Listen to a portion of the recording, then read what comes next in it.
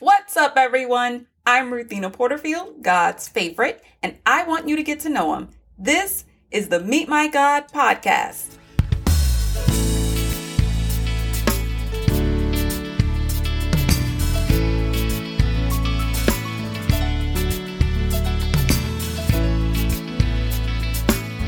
Today we meet God in Daniel chapter 10, verses 2 through 10.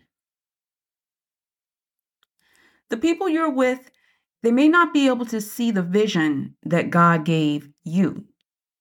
They might even get scared and run, leaving you alone.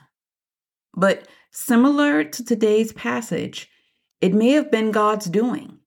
Maybe the vision is so great that God wants to deal with you by yourself.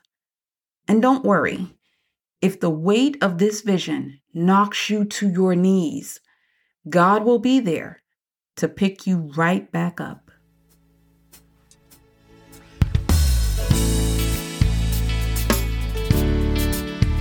Thank you for listening, but don't forget to read the scriptures for yourself. And if you would, please rate us in your favorite podcast app. It helps us so much in the rankings.